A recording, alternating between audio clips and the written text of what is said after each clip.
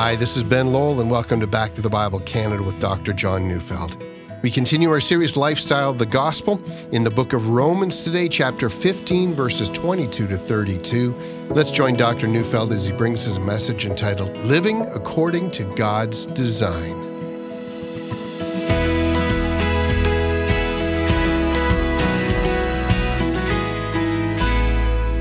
If you were alive when the 21st century rolled around, you'll remember a time when, to many, it looked like finally the world was on the brink of peace. Communism had been defeated, and many thought that the great threats to a peaceful world would finally be vanquished. Optimism was everywhere. The brave new world was upon us. But the new millennium had hardly begun when two planes crashed into the Twin Towers in New York, and a new era of uncertainty was before us, along with a great struggle with militant Islam. And since then, the global refugee crisis and the rise of populism has worried many. And it turns out the brave new world looks very much like the age-old world, filled with tensions and fears of war. Many people live in constant fear. The future looks so worrying, and clearly we're in a time of global transition. And such times in history past have often been times of upheaval. Should we then fear? For Christians, there is in all of us a certainty that our best days are most definitely ahead of us and not behind us. We should look with confidence on the future, for our God reigns, and we should not slack in doing the Lord's work, for God's hand is upon us. With that thought in mind, let's read Romans 15, 22 to 32. This is the reason why I have so often been hindered from coming to you. But now, since I no longer have any room for work in these regions, and since I have longed for many years to come to you, I hope to see you in passing as I go to Spain and to be helped on my journey there by you once I have enjoyed your company for a while. At present, however, I am going to Jerusalem, bringing aid to the saints. For Macedonia and Achaia have been pleased to make some contribution for the poor among the saints at Jerusalem. For they were pleased to do it, and indeed they owe it to them. For if the Gentiles have come to share in their spiritual blessings, they ought also to be of service to them in their material blessings. When therefore I have completed this and have delivered to them what has been collected, I will leave for Spain by way of you. I know that when I come to you, I will come in the fullness of the blessing of Christ. I appeal to you, brothers, by our Lord Jesus Christ, and by the love of the Spirit, to strive together with me in your prayers to God on my behalf, that I may be delivered from the unbelievers in Judea, and that my service for Jerusalem may be acceptable to the saints, so that by God's will I may come to you with joy and be refreshed in your company. At first glance, these words might seem no more than some closing comments to this book, but how important it is to pay attention to all that's in Scripture. How rich are those passages that seem at first sight to be unimportant? So let's start at the beginning. Why has Paul been hindered from coming to a city that he so wanted to visit? In the previous section, he has talked about the ministry that he has had in Turkey and in Greece. It had consumed him. And this is the reason that he had no time to come to Rome. God had other things for him to do. But in this verse, we find Paul's sense of longing. He doesn't say, I have been hindered from coming to you. He says, I have often been hindered. You see, the Roman church was, for obvious reasons, a very important seat in early Christianity. We don't know who began the church with any degree of certainty, but we do know the importance of this church for the global growth of Christianity. And Paul had wanted to be there, where the action was and where the world was being changed. He wanted to be there to make sure that the doctrines of that church were in order and to make sure that they were loving one another. How his heart longed to be there over and over again. But whenever he would plan a visit, something would come up and hinder him. And one of the things all Christians must learn to do when our plans are interrupted is to settle the matter of the providence of God. Providence means at least two things. First, it means that we have come to believe in what I like to call the meticulous sovereignty of God. That is, God rules over all things. He controls all things. If he didn't control all things, he couldn't rule over all things. But when our plans are interrupted or frustrated, or when we're planning something that we would have been so good at doing, and yet now it seems like it's never going to come to be, like some of us often despair. What's missing is an understanding that God rules all things. Even He rules over the upsetting of our plans. But providence also means that when God rules, the ultimate result will be good. You see, we know that Paul has been interrupted one more time from going to Rome. He had to make a journey to Jerusalem to make sure that an offering was safely delivered to the Christians there. We also know that he wouldn't then quickly catch a ship for Rome. Rather, he would be arrested. He would spend the next 2 years in prison. But we also know how significant that arrest was. But I'm getting ahead of myself. Look back again at verses 23 to 24. But now, since I no longer have any room for work in these regions, and since I have longed for many years to come to you, I hope to see you in passing as I go to Spain, and to be helped on my journey there by you once I have enjoyed your company for a while. Now, what we've got here is a description of why Paul has written the book of Romans. The book was an introduction of his gospel to Rome.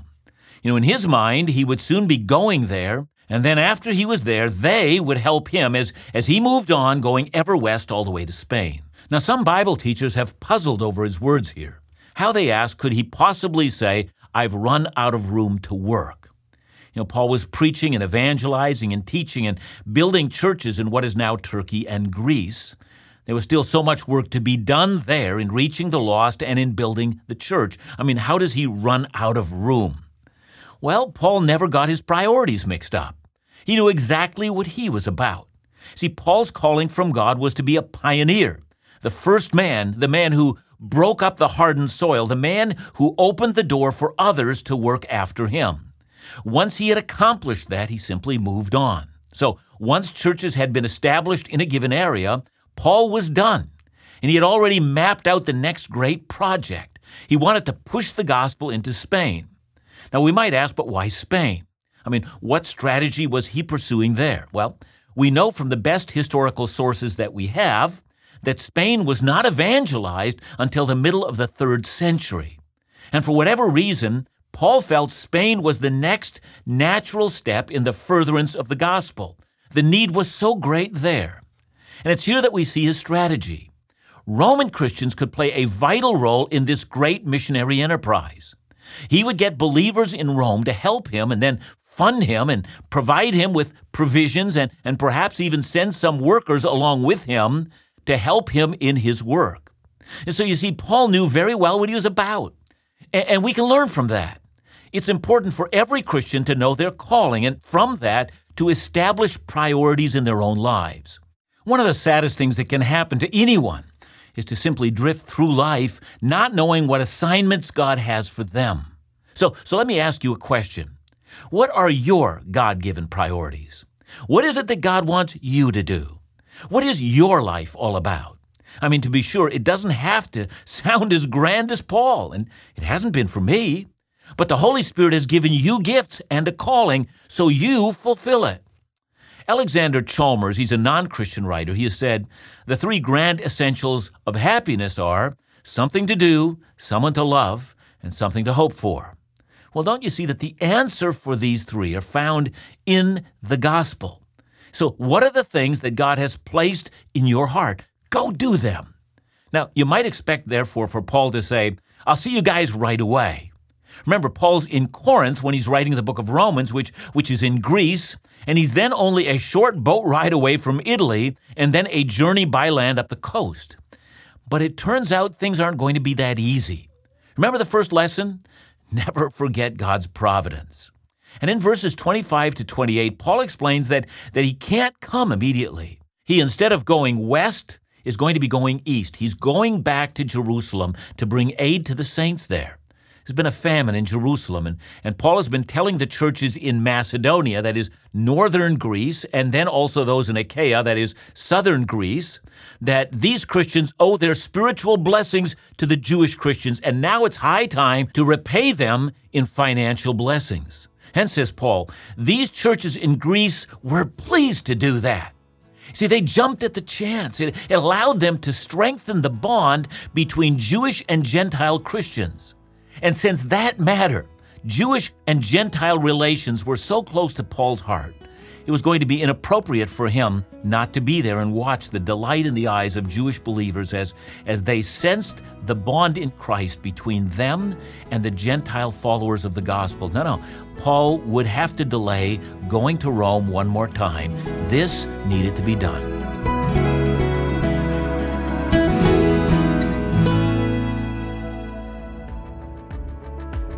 We're coming to the deadline for your opportunity to register for the Back to the Bible Canada 2022 Israel Experience. The time is drawing close and we're nearing capacity.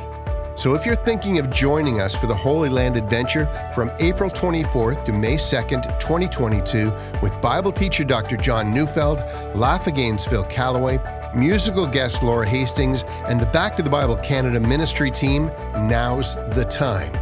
Tour the Holy Land, walk where Jesus, Paul, David walked, sail the Sea of Galilee, visit the Jordan River, the Garden of Gethsemane, and join together for a communion service at the Garden Tomb. The full Israel Experience itinerary is available online, and to ensure an intimate experience, event numbers are limited, so register soon. For more information, call 1-800-663-2425 or visit our events page at backtothebible.ca.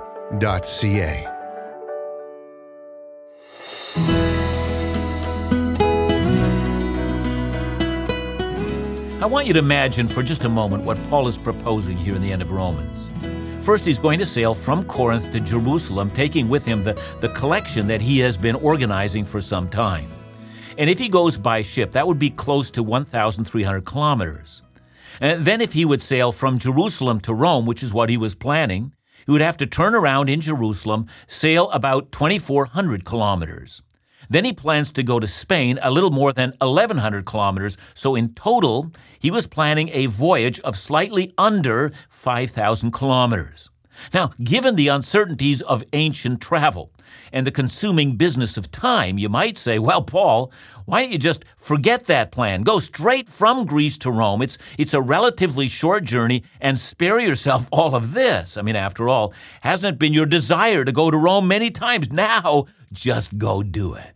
And Paul would answer, there's something I have to do. The church in Jerusalem has been suffering. There's been a famine. And that was only the first problem. The second was that Christian Jewish believers were now suffering persecution in Jerusalem. And thirdly, many foreign Jews who were visiting Jerusalem during Pentecost were converted and decided to stay there, and their presence placed an additional financial burden on the church. So Paul has been raising support among the Gentile Christians to help Christian Jews in Jerusalem, and that was close to his heart. But you say, well, why couldn't he have someone else sail to Jerusalem and deliver the offering? I mean, after all, many non-believing Jews in Jerusalem hated Paul. I mean, he could be killed there. And why not send Timothy or Titus or all manner of others? Then he would be free to go to Rome and press on to Spain. And the answer to that question is very important. Paul was extraordinarily sensitive to the Jewish-Gentile problem. I mean, above all, if Christ had broken down the barrier between Jews and Gentiles, if freedom had been given for Jew and Gentile believers who have different cultural practices, yet worship the same Lord, I mean, somehow that had to be expressed. There was something that only he could do. He could, as a Jew and yet a missionary to the Gentiles, ensure that everyone got the message. The Jews and Gentiles loved each other in Christ. I mean, only he could do that. This was a divine teaching moment, and he was the person that God had called to declare that the dividing wall between Jews and Gentiles had been broken down in Christ. So do you see the application? By God's providential design, the trip to Rome would have to be delayed one more time. And this tells us that we must not abandon the immediate in a desire to fulfill a long-term goal. See, the lesson here is that it is important to diligently care for immediate concerns. See, I know people who are frustrated because they never get free to do what they've always wanted to do. So hear me. If God, in His providence, puts another roadblock in your way, then submit to that roadblock with joy and be faithful in what He has given you to do today. Do not complain against Him. Verse 29 really is quite wonderful. A roadblock has come in Paul's way, but he doesn't throw up his hands and say, boy, oh boy, I guess nothing ever goes my way. Or to complain to God, why can't someone else take care of this? Don't you want me to go to Spain? But instead, look at verse 29. I know that when I come to you, I will come in the fullness of the blessings of Christ, he says. That's to say, I do believe that God will arrange it, and when it happens, I won't have to force it. It will be the exact timing that God has, and thus it will be accompanied by the blessing of Christ. And it's one of these little lines that we find Paul's motivation for everything that he's doing. See, Paul's not pursuing his own agenda. He's pursuing the agenda of Christ. He's in it for the glory of God, not to pursue his own designs. Many of our frustrations today can be traced back to the awful truth that our plans are really just our plans and not Christ's plans. It's one thing to have a sincere desire, a desire that might even be inspired by obedience to God. But it's important that when we have promised to do something in the immediate, that we keep that promise. Don't you break your word and pursue a grand vision. Keep your word. Keep your promises. Fulfill your obligations, even if in the immediate it may hurt your long-term designs. Now, there's another lesson that we can learn from Paul's delay. Do not neglect the duty of prayer for one another. Look again at verses 30 to 31, where he urges them to pray. He says, I appeal to you, brothers, by the Lord Jesus Christ and by the love of the Spirit, to strive together with me in your prayers to God on my behalf, that I may be delivered from the unbelievers in Judea, and that my service for Jerusalem may be acceptable to the saints. See, this verse is an appeal that the believers in Rome should be diligent in praying for Paul, and then in the next verse, he gives the details of what they should be praying for. He will be in real danger when he enters Jerusalem, and they are to pray for his safety. He's unsure if the negative rumors that have been circulating about him will cause the church in Jerusalem to reject him, so he's asking them to pray for that. He has a long journey to undergo, so pray for that as well. He's very specific about what he wants them to pray for. But I want you to also notice two things that Paul says that really strike me as quite significant. The first is the motivation he wants to give them for not neglecting the duty of prayer. He appeals to them by our Lord Jesus and by the love of the Spirit. So what does that mean? I think he means by the authority of the Lord Jesus. You are to pray for me. Christ wants you to do that. And then he adds, by the love of the Spirit. He means because of the love the Holy Spirit has given us for one another. Therefore, pray for me. And so you can hear the concern. Please don't forget to pray, for I am in need of your prayers, that you would appeal to the Father on my behalf as I go. And then Paul adds another feature. Look at verse 32. So that by God's will, I may come to you with joy and be refreshed in your company. So imagine the scenario. Paul knows that he faces great opposition in Jerusalem, such great opposition that he may well be murdered. But he also knows that the real battle is not against people who hate him. As he would later say in Ephesians 6, verse 12, we do not wrestle against flesh and blood, but against the rulers, against the authorities, against the cosmic powers over this present darkness, against the spiritual forces of evil in the heavenly places. And it is for that reason, because of spiritual warfare, that missionaries and pastors and full-time Christian workers need to have prayer partners in their ministry. I mean, Satan would like nothing better than to knock off key workers for the gospel. Indeed, he targets them. Your task is to strive together with them. Realize that in prayer, you become a partner to the ministry God has entrusted to them. And might I suggest that you always give yourself to prayer. Always give yourself to Bible reading. Keep watch over your walk with God.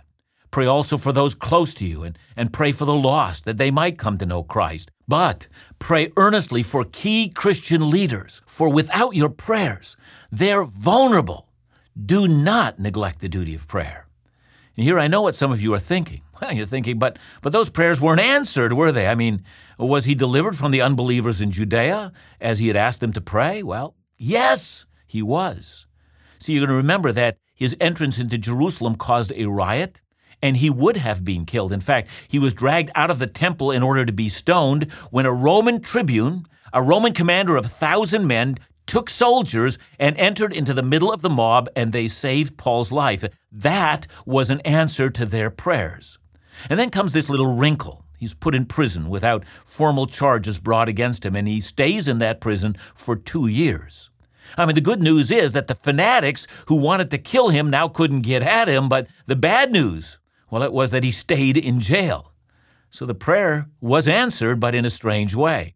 Now, did the Jewish Christians receive Paul as he had wanted? That's a more difficult question to answer, but what becomes clear is that his suffering for the gospel built a bridge. And by Luke's account of the thing, it seems quite likely that the gifts were accepted and they were deeply appreciated. Paul accomplished his purpose in Jerusalem. But what about that third request, that he would come to Rome? Did Paul get there? Well, yes, he did, aboard a prison ship to be tried in the court of Caesar. And because of his chains, every person in Caesar's household heard the gospel. And did he get to Spain? Well, actually, we don't know. It's possible he did. We do know that he was released from the Roman prison and that he was later imprisoned a second time and then he was executed. So whether or not he got to Spain, that's really only speculation. So you see the problem.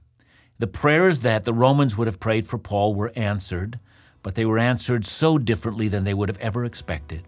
And what do we learn from that?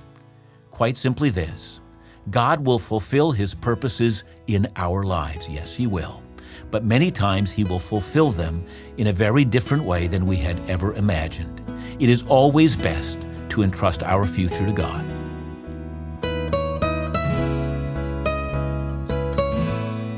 John, I'm somewhat shocked sometimes when I see people like Paul, who are godly men and have a design and a purpose for God, but God's purposes are different. How do we deal with those circumstances when things don't go as we intend? We all know what frustration feels like, Ben. I mean, we've all had it, and we've all at times been on our knees before the Lord and say, God, why this? I don't understand it. I had such a godly intent, and you've interrupted all my plans, and everything's gone wonkers because of it. So, I think there's not a soul that can read this that doesn't identify with what's happening there. I think the lesson that we've got to learn is that God has such greater plans, and that the fulfillment of his plans, even though we don't see them, are going to fill us with greater joy. We need to wrap our hearts around that and rejoice when God interrupts our plans. Thanks so much, John. And remember to join us again tomorrow right here on Back to the Bible Canada, where we teach the Bible.